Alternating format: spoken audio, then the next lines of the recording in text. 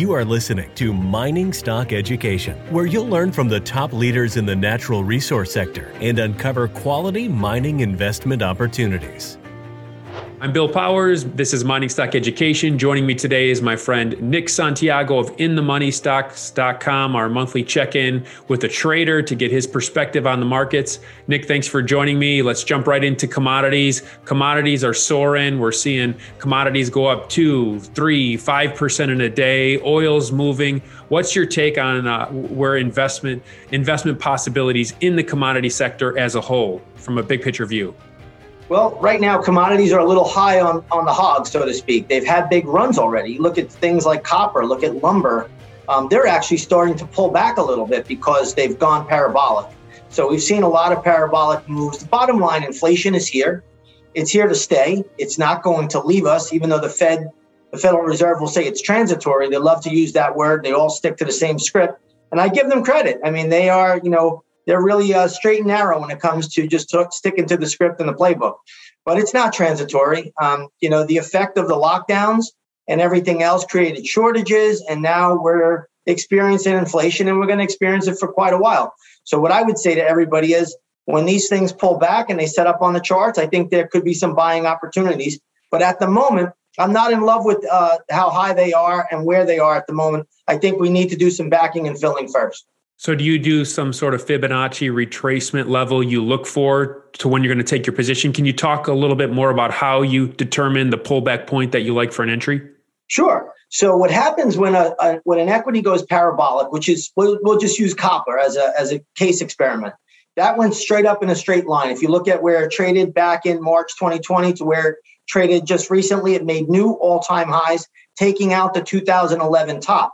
When something like that happens and you go vertical like that, basically like the Statue of Liberty, and you're at the torch point, that's when things are going to come south again and they're going to pull back. What I like to do is I'll run a fib retrace from the low there to the high, and very often you'll get a 50% retrace. So when I get to around 50%, that's a spot where I start looking closer. Then I'll start to navigate, see if there's any Gann levels there, what moving averages are there. What other pivot points may be in play. And that's how you determine if there's going to be a good entry on the long side, because you want to get in when the institutions are getting in. You don't want to get in when the crowd, the public is getting in. When the public gets in, the move's over. And that's just what happened recently in copper. And I'm just using that one for an example. I'll say, okay, with copper hitting these highs, it's been said that the most bullish thing for a commodity is when a commodity hits an all-time high, because literally nobody has lost money. You break through whatever past resistance there was. Do you agree with that? And how do you reconcile that with waiting for a pullback? I agree with that to a point, but the best breakouts come when you get up to an old high and you stall and you build a base. And that means institutions at that stage of the game are accumulating. They're accumulating on the stealth without anybody realizing it. And that's why you get that long chart base. But when you go straight up parabolic, and we saw it in gold back in August of 2020, it went parabolic. And I was on your program saying, this needs to correct. I might miss the last move. It's okay. But I know what the end result is going to be. And gold pulled back all the way to sub 1700. And that's where I was a buyer. So again, you just use the same idea. Copper, we're picking on that one today, but it's had a tremendous run. Now, when you make those big parabolic moves, they can last a little while. Doesn't mean the move is over in a week or 2 weeks, but what will happen is you'll start to make lower highs, and then you'll get more distribution, and it'll pull back. And what everybody will say, the Fed is right. It's only transitory, but it's not transitory. It's here to stay. You're going to see commodity prices in the long run go a lot higher, I believe, after you get some corrections. Everything has a correction. Nothing ever goes up in a straight line. Nick, I was talking to a friend recently. As you know, we focus on small cap mining stocks on this channel. And he was saying, Bill, from my years of doing this, he's been doing it, 15 years. Bag holders are always retail with these little small cap stocks. Nick, you've worked as a broker in New York. Would you agree with that sentiment? I would agree with that sentiment, that statement. I believe it's true. And, it doesn't mean you can't have a company that surges. It can surge, but it's a sign of the times right now. We have excessive money printing, $125 billion a month, unprecedented. I mean, this is something that we've never seen in our lifetimes, nor have we ever seen it in the existence of the central banks. And it's not just the central bank here in the United States with the Federal Reserve, but it's going on in Europe. It's going on in Japan. It's going on in Australia. It's going on all over the place. So when you have this easy money pushing things around, it's got to float somewhere. Recently, we're starting to see these meme stocks, GameStop and AMC today. I believe that hit a new all-time high today. And you're seeing these other stocks, KOSS. I don't even know what they do anymore. They used to make headphones when I was a little kid. But point I'm trying to make is these things are running wild on short squeezes. That means speculators are hungry to put the money somewhere because it's so easy. The money is easy. It's loose. So the institutions get a hold of this capital and they got to put it somewhere. I know everybody's telling you it's the Reddit short squeeze or it's the so-called meme stocks. It's institutions putting it somewhere because they know they can force more buying in there from the public. And that's the game. That's the way it's always been. It always will be. You mentioned short squeezes. I see in the mining sector, sometimes you can do some research and these mining companies have like 10 days worth of trading volume to cover the short position. So if there's some catalyst and the share structure is relatively tight, I've seen 200, 250% moves in 3 to 4 days in some mining stocks when there's a short squeeze in action. Can you talk a little bit more about what you look for a potential short-term profit with a short squeeze play? Well, here's the deal with that. You never, when they're micro caps, you never know how high they could go because they can just move bigger and farther than anybody ever thought for a couple of reasons. One, if you ever look at the trading volumes in those particular equities, I bet you they're pretty light. And then all of a sudden, when they have those big squeezes, the volume is massive. So what you got to do is you got to sell on that pop, or you got to monitor it and just trail your stop mentally. Don't show it to the market and try to ride it up, but always be ready to hit that sell button because that's how you have to play those names. It's not my game my particular style of trading. I don't love that. I like to trade big companies, real companies that produce something, make something. I don't love the biotech world, which is promising you the next cure for cancer.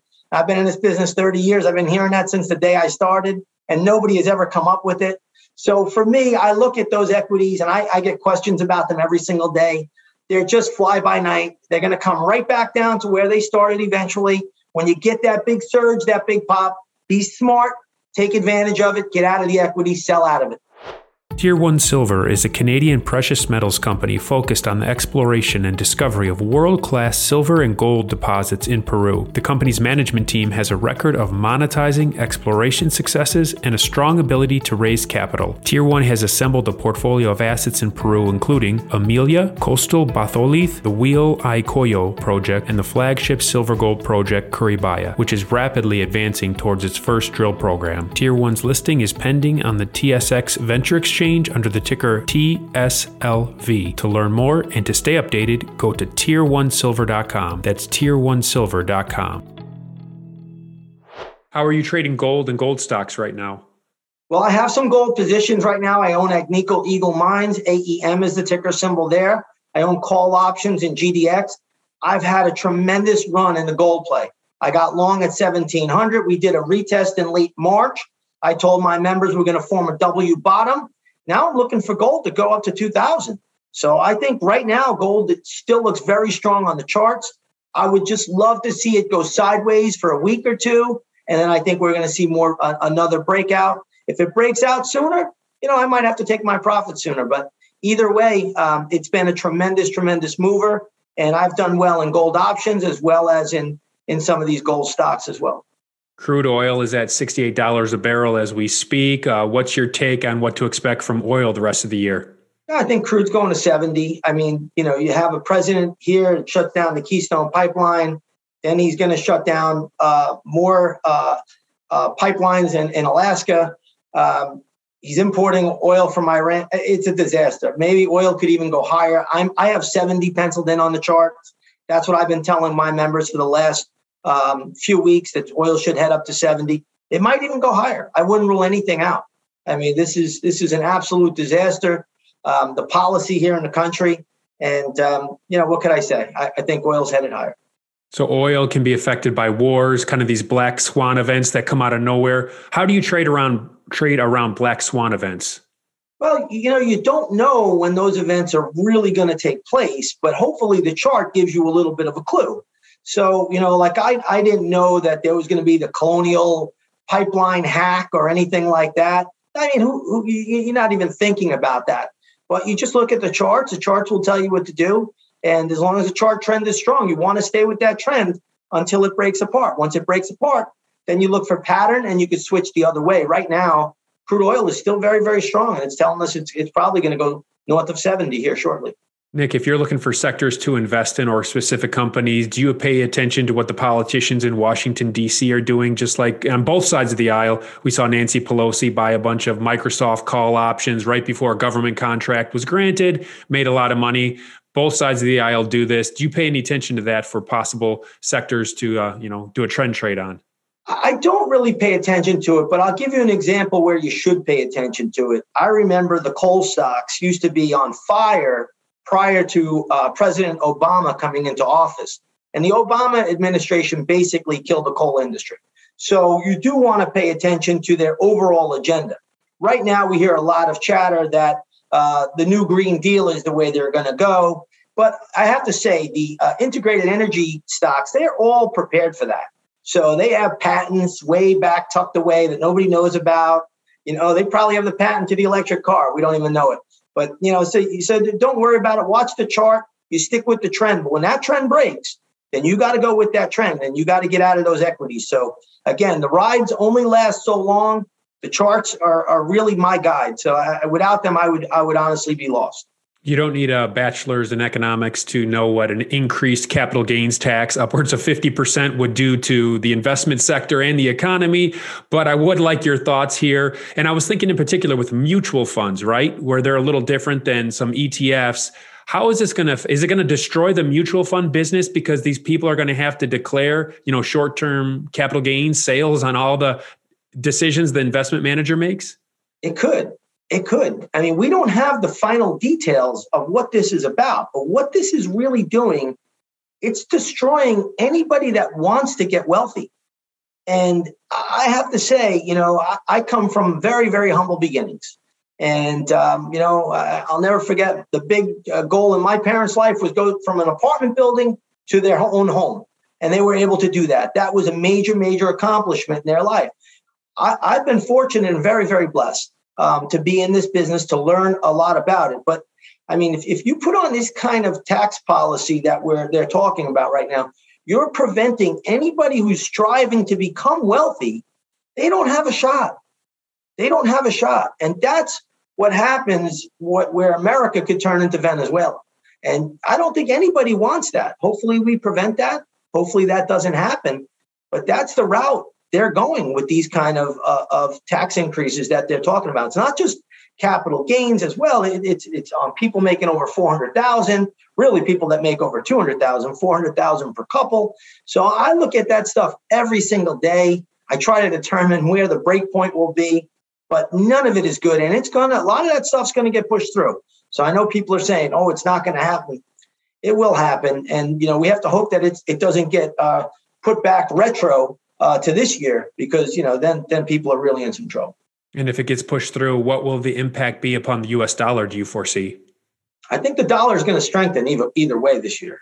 So it's not been performing good againhave the loonie, in Canada, because I look at that trade and I'm down on that one.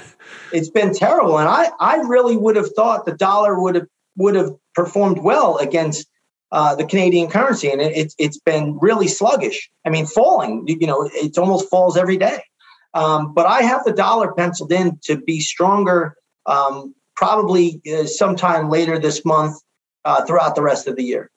All right, it's the summertime. Sell in May and go away. Is that your advice to all the traders that listen to you, or what advice are you given for this summer? Well, it's a trader's market at the moment, but if you look at the NASDAQ topped out on April 29th, and it had a very, very sharp fall. And now it's retraced, went all the way down to 13,000. Now it's retraced 50% or so, maybe a little bit more. So we're going to have to watch the pattern.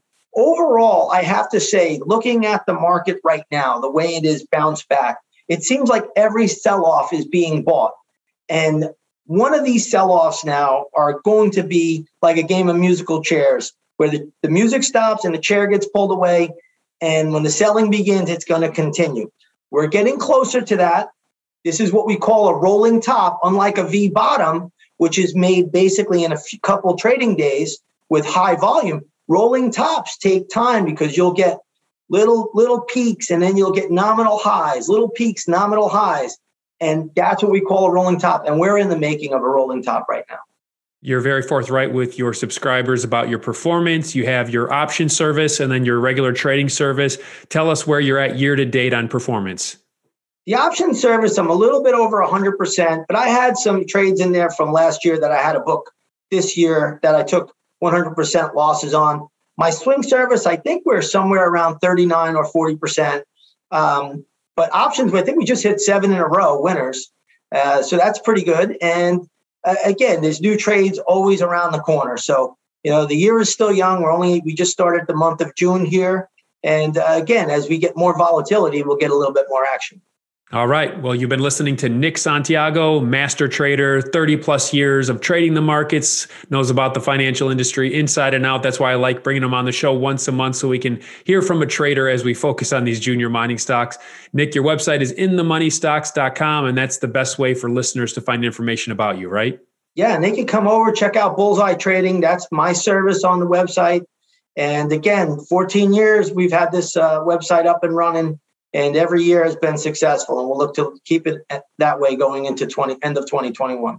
Excellent. Thanks for coming on today's show. Thank you, Bill, for having me.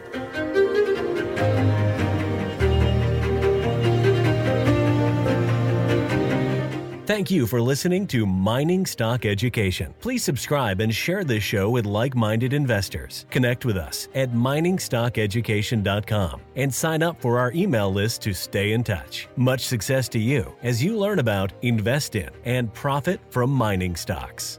The mining business is one that generates gigantic wealth. A good drill hole that converts might cost $50,000 or $100,000, and it might discover something worth a couple billion. There is no sector that I know of that has offered up as many predictable circumstances where there was the possibility, certainly not the certainty, but the possibility of 10-for-1 returns, as there is in small cap and micro cap mining stocks. Concomitant with that, if you don't do the work, or even if you do the work and don't discipline yourself on the sell side, there are very few places in the world where you can lose as much money as quickly as in mining stocks too.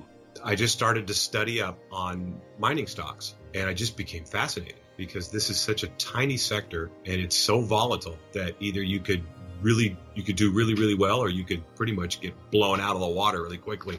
The mining sector is a very risky sector. It can take your money very, very quickly. Don't fall in love with stocks. Don't be overly confident, and just do your work as best you can. Do your very best, but don't fall in love and don't get too overly confident, because that's a recipe for disaster.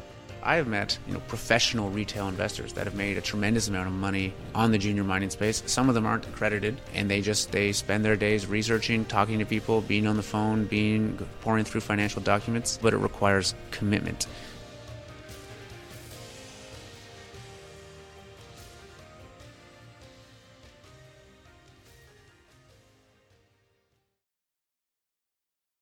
This podcast is for informational purposes only and is not to be considered personal legal or investment advice or a recommendation to buy or sell securities or any other product. We make every effort to be accurate, but the information presented is not to be considered infallible. It may contain errors, and we offer no inferred or explicit warranty. If personal advice is needed, consult a qualified legal, tax, or investment professional. Do not base any investment decision on the information contained on miningstockeducation.com, our podcasts, or videos. Make sure you always conduct your own thorough due diligence before investing. Realize that we may hold equity positions in or be compensated by some of the companies we feature, and therefore are biased and hold an obvious conflict of interest. For our full disclaimer, please visit our website.